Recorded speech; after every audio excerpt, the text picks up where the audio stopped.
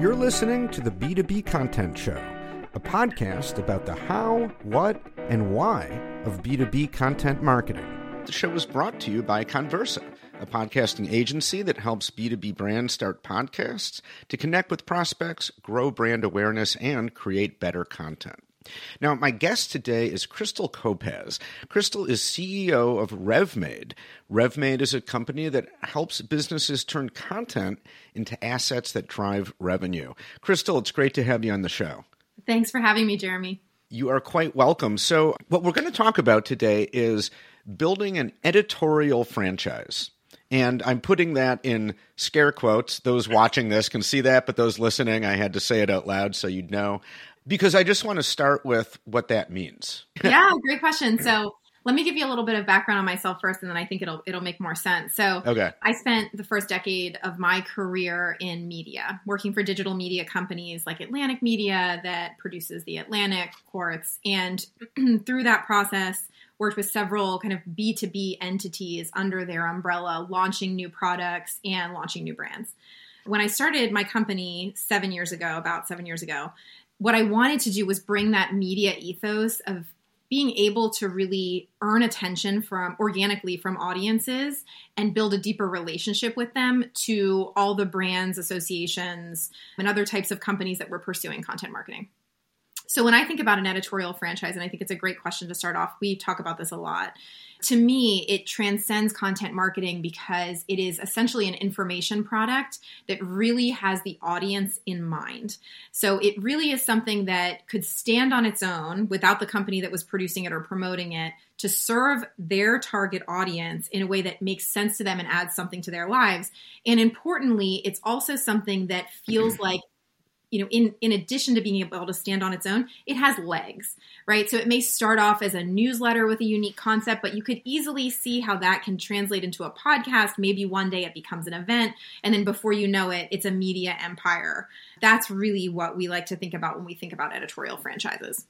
Okay, got it. Thanks for that. So now you have a blog post on your guys' website that speaks directly to this concept of creating an editorial franchise. Mm-hmm. And I want to read a quote from it and then ask you to expand on that. So in the blog post, you write, and now I'm quoting, editorial programs are assets that can develop into sub-brands that drive actual business value.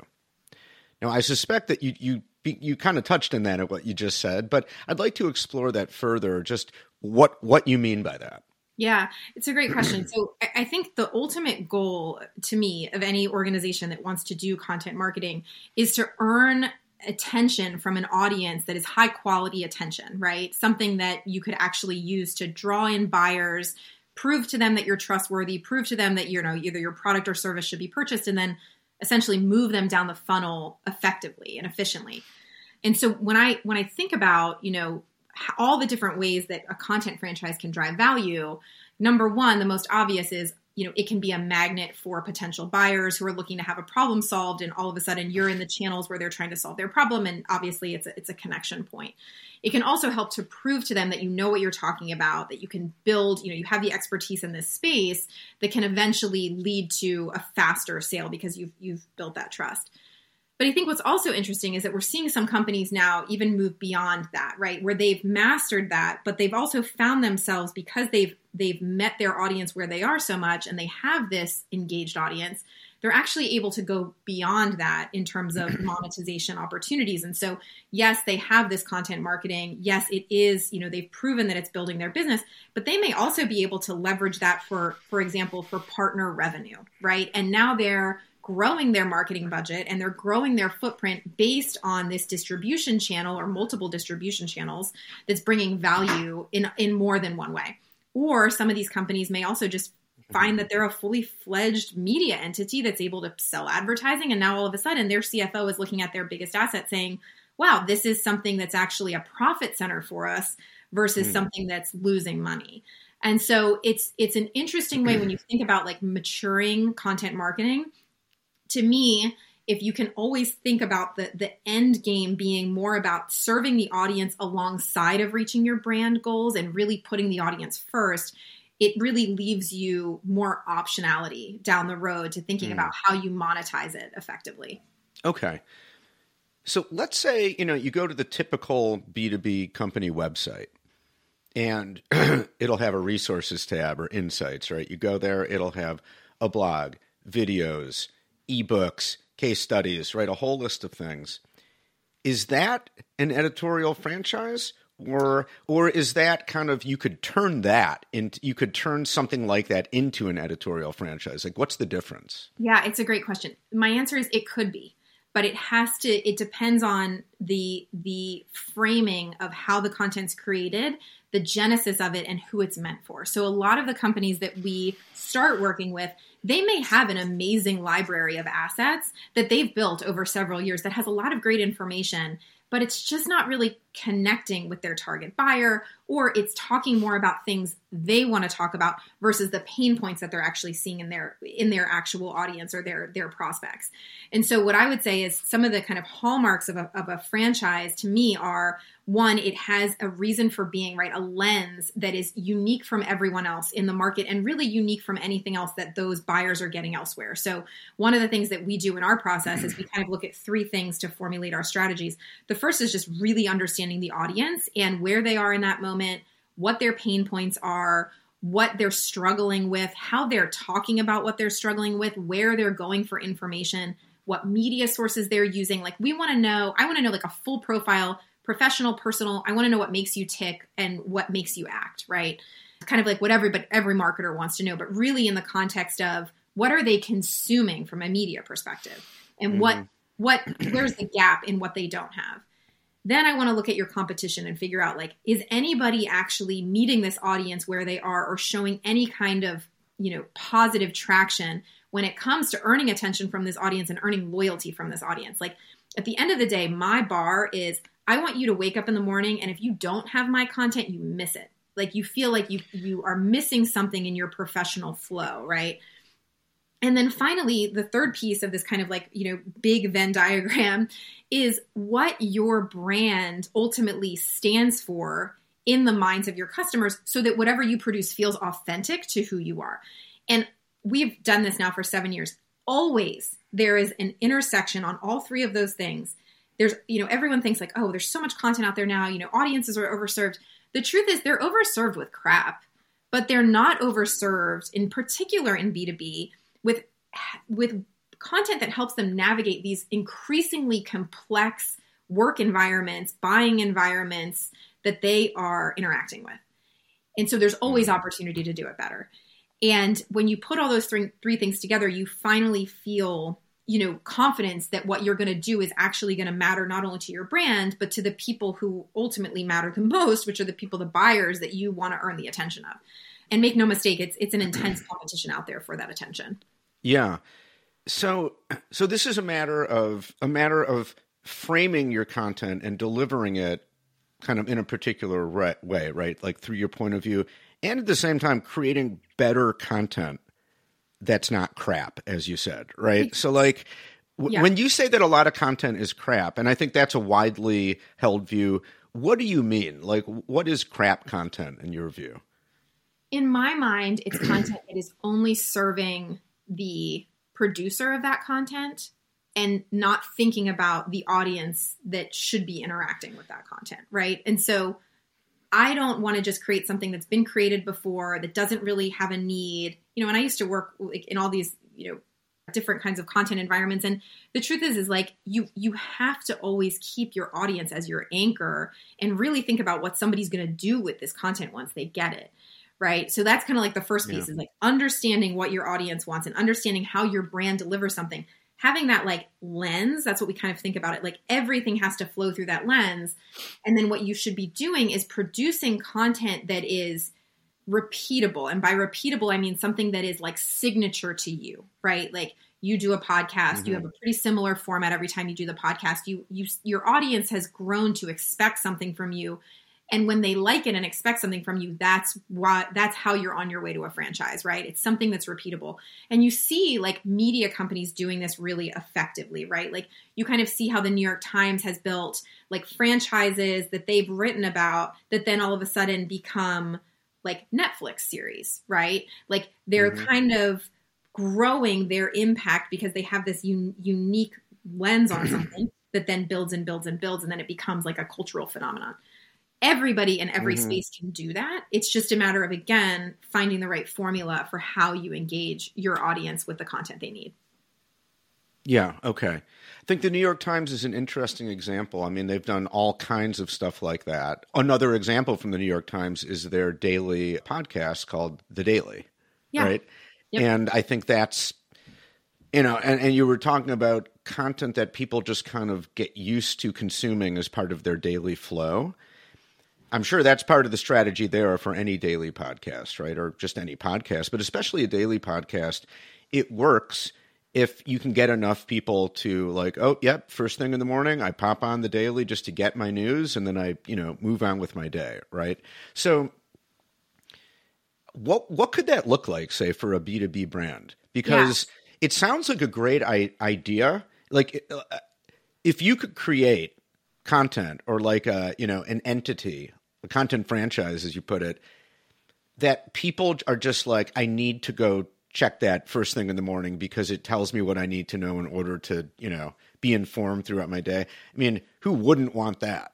It seems like the kind of thing that, well, what am I asking? I guess just like, how do you do that? How do you go from we have a blog and a bunch of videos to, creating a website where you just have people that have to go there every day because it's part of what you know what I mean? Like, how do you do that? And I want to say too, like the New York Times is a helpful example because lots of people interact with it, but it's not reasonable to think that any B2B company or B2C company, honestly, is going to produce that type of operation or that they should do news, right? Like that's a whole other can of worms.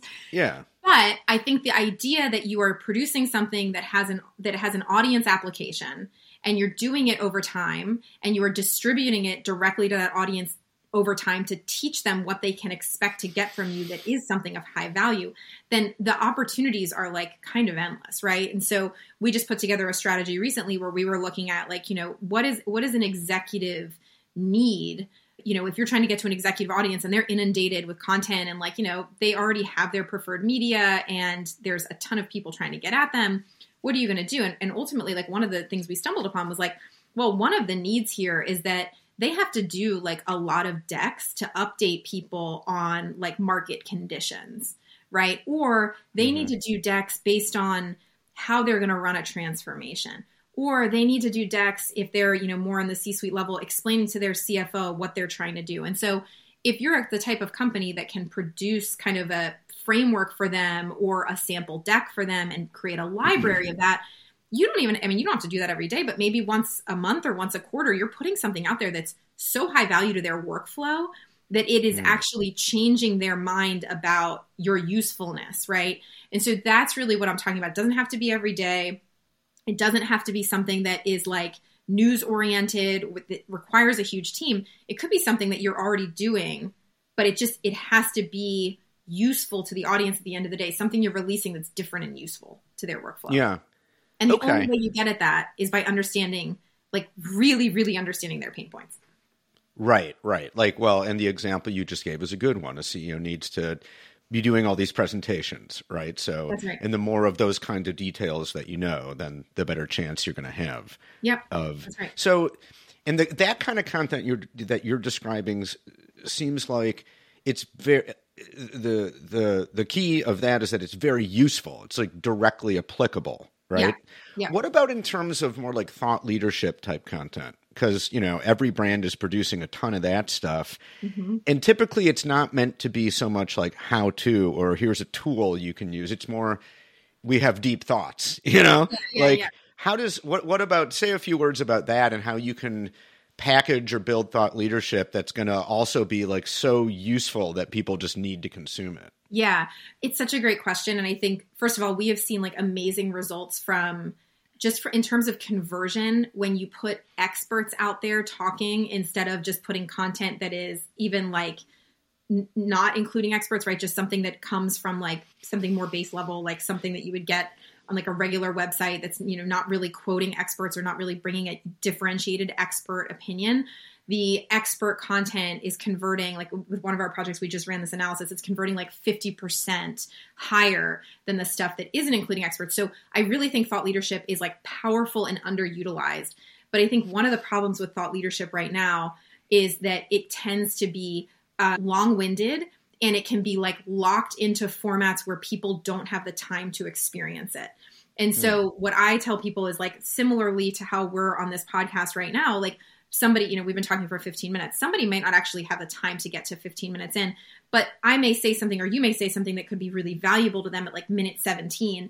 And so how do we break that out and almost deconstruct all the media that we're doing? And so that's like what I'm talking a lot about with people now is like, have the interview, have the meeting like this, the meeting of the minds, get the insights, and then break that out into like, frameworks that we talked about in this call, audio clips, quotes, any kind of unique like takeaways, and then kind of start to filter that out across all of your channels.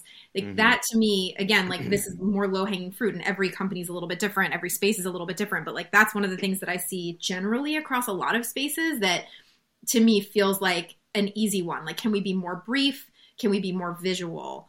That seems to be, again, like something from a thought leadership perspective that I think a little bit open space right now. Yeah, for sure. And really, that's not that hard to do. Like for this very podcast, I do exactly that. I'll take the video and break it up into micro videos and, parcel out the information that way. So creating chunks of the content is certainly a good idea. And I think you also said before, infusing your thought leadership with expert opinion and thinking, drawing on your subject matter experts to give it some credibility also seems like a pretty important move. Like, I think it is. And I think if you're sitting, at a company right now trying to think about how I can make my content better in incremental ways, like it doesn't have to be, this large vision for a Dreamforce, event in the future that becomes its own franchise. A great example of a franchise from Salesforce. It can be, I need better ways to get my sales team communicating back pain points. I need to figure out a way that I can respond to those pain points so that they actually use the content, right? Like you can break it down into chunks. I need to find a way to operate so that I am actually producing more of the type of content that people are interacting with in a unique way so that I'm not just like in the jumble of my competition. It doesn't necessarily have to be this like huge strategy that you're putting together. It can be almost, inching toward what I think the learnings of what the best companies do, which is stay close to your audience, understand your audience all the time, be nimble enough to respond to their needs and do so in a way that leverages your experts and is high utility. Again, like I'm big on utility in B2B because I just don't think people have the time, right? Like they want something, they're engaging with you because they get something out of it that they can take back. And so that's, even if it's an expert opinion, something that they can apply.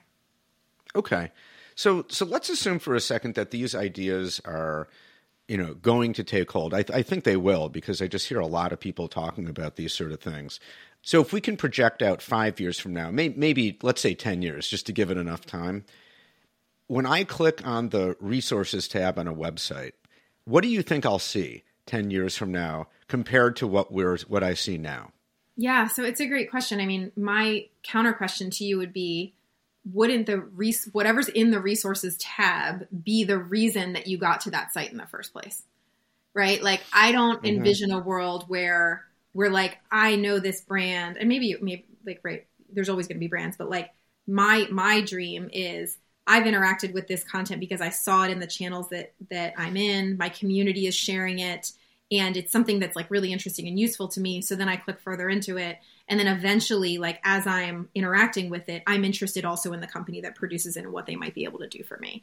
So like, I think like where content is going is almost like the front door, right? And it's an entree to what you can provide versus like I'm already on the brand and now I'm like kind of checking out what this brand has in terms of the resources tab. Yeah, fair enough. I mean, isn't that how it kind of works now already, right? Ideally, yes, but there's also a lot of trouble with distribution. Right. There's a lot of challenges with distribution. So I find that sometimes, yes, it goes on the resources tab. never to be seen. Okay, right. Which obviously doesn't make any sense. If you're just spending all this time writing a blog post and you publish it and then you're like, well, I hope people find it. I hope people somehow come to our website and then click on it and read it. Obviously, that will not happen, right? That will not happen. Yeah. So I guess then maybe what we're really talking about is the methods of distribution will change, or we'll become smarter and more precise about getting the word out and just getting the content in front of people. The methods are already changing, right? They're always changing. Google changes its algorithm, ChatGPT comes out, and now Bing is integrating into its search engine. What does that mean for the future of search? What does it mean that TikTok's taking share away from Instagram? The distribution is always going to change. For me, the key is that throughout the distribution, if your reason for being and is clear and you're delivering value in a way that you have that connection with your audience, then the channel is just a means of finding more buyers in those audiences to bring into your orbit. And so I think one of the key things, and this is like Joe Pulizzi always says, is like, don't build on rented land, right? Like you always have to have your own reason for being, your own content franchise that is ingesting data, ingesting interest, and turning it into sales. And then you use all these distribution channels as a means to attract and engage that new and existing audience. Yeah, 100%. Wow. Well, I have so many more like questions or tangents we could go down, but we'll have to save that for part 2, another episode. So just for right now, Krystle, for people that, want to connect with you and continue this conversation, what is the best way to connect with you? Yeah. So my email is k@revmade.com. Please don't hesitate to reach out. And you can LinkedIn with me or sign up for our newsletter at revmade.com/subscribe. Okay, excellent. Thank you so much. So we'll put a link to your LinkedIn too in our show notes and a link to RevMade. So listeners, watchers, definitely check it out. Meanwhile, Krystle, thank you so much. This was really fascinating, really, really sparked a lot of food for thought. Thanks, Jeremy. This was fun. Thanks for having me. That's it for this episode of the B2B Content Show. You can subscribe anywhere you get podcasts on any podcast app. And while you're at it, you might as well give the show 5 stars and leave an over-the-top comment about how much you love the podcast. If you'd like to be a guest on the show, or you know someone who you think would be a great guest, let us know. You can contact me at jeremy@conversa.com. That's CONN Versa.com. The B2B Content Show is brought to you by Conversa Podcasting. Check us out at conversa.com to learn more about how we help B2B brands start podcasts to connect through conversation with the buyers and decision makers you need to get to know to grow your business. Thanks for listening, and we'll see you next time.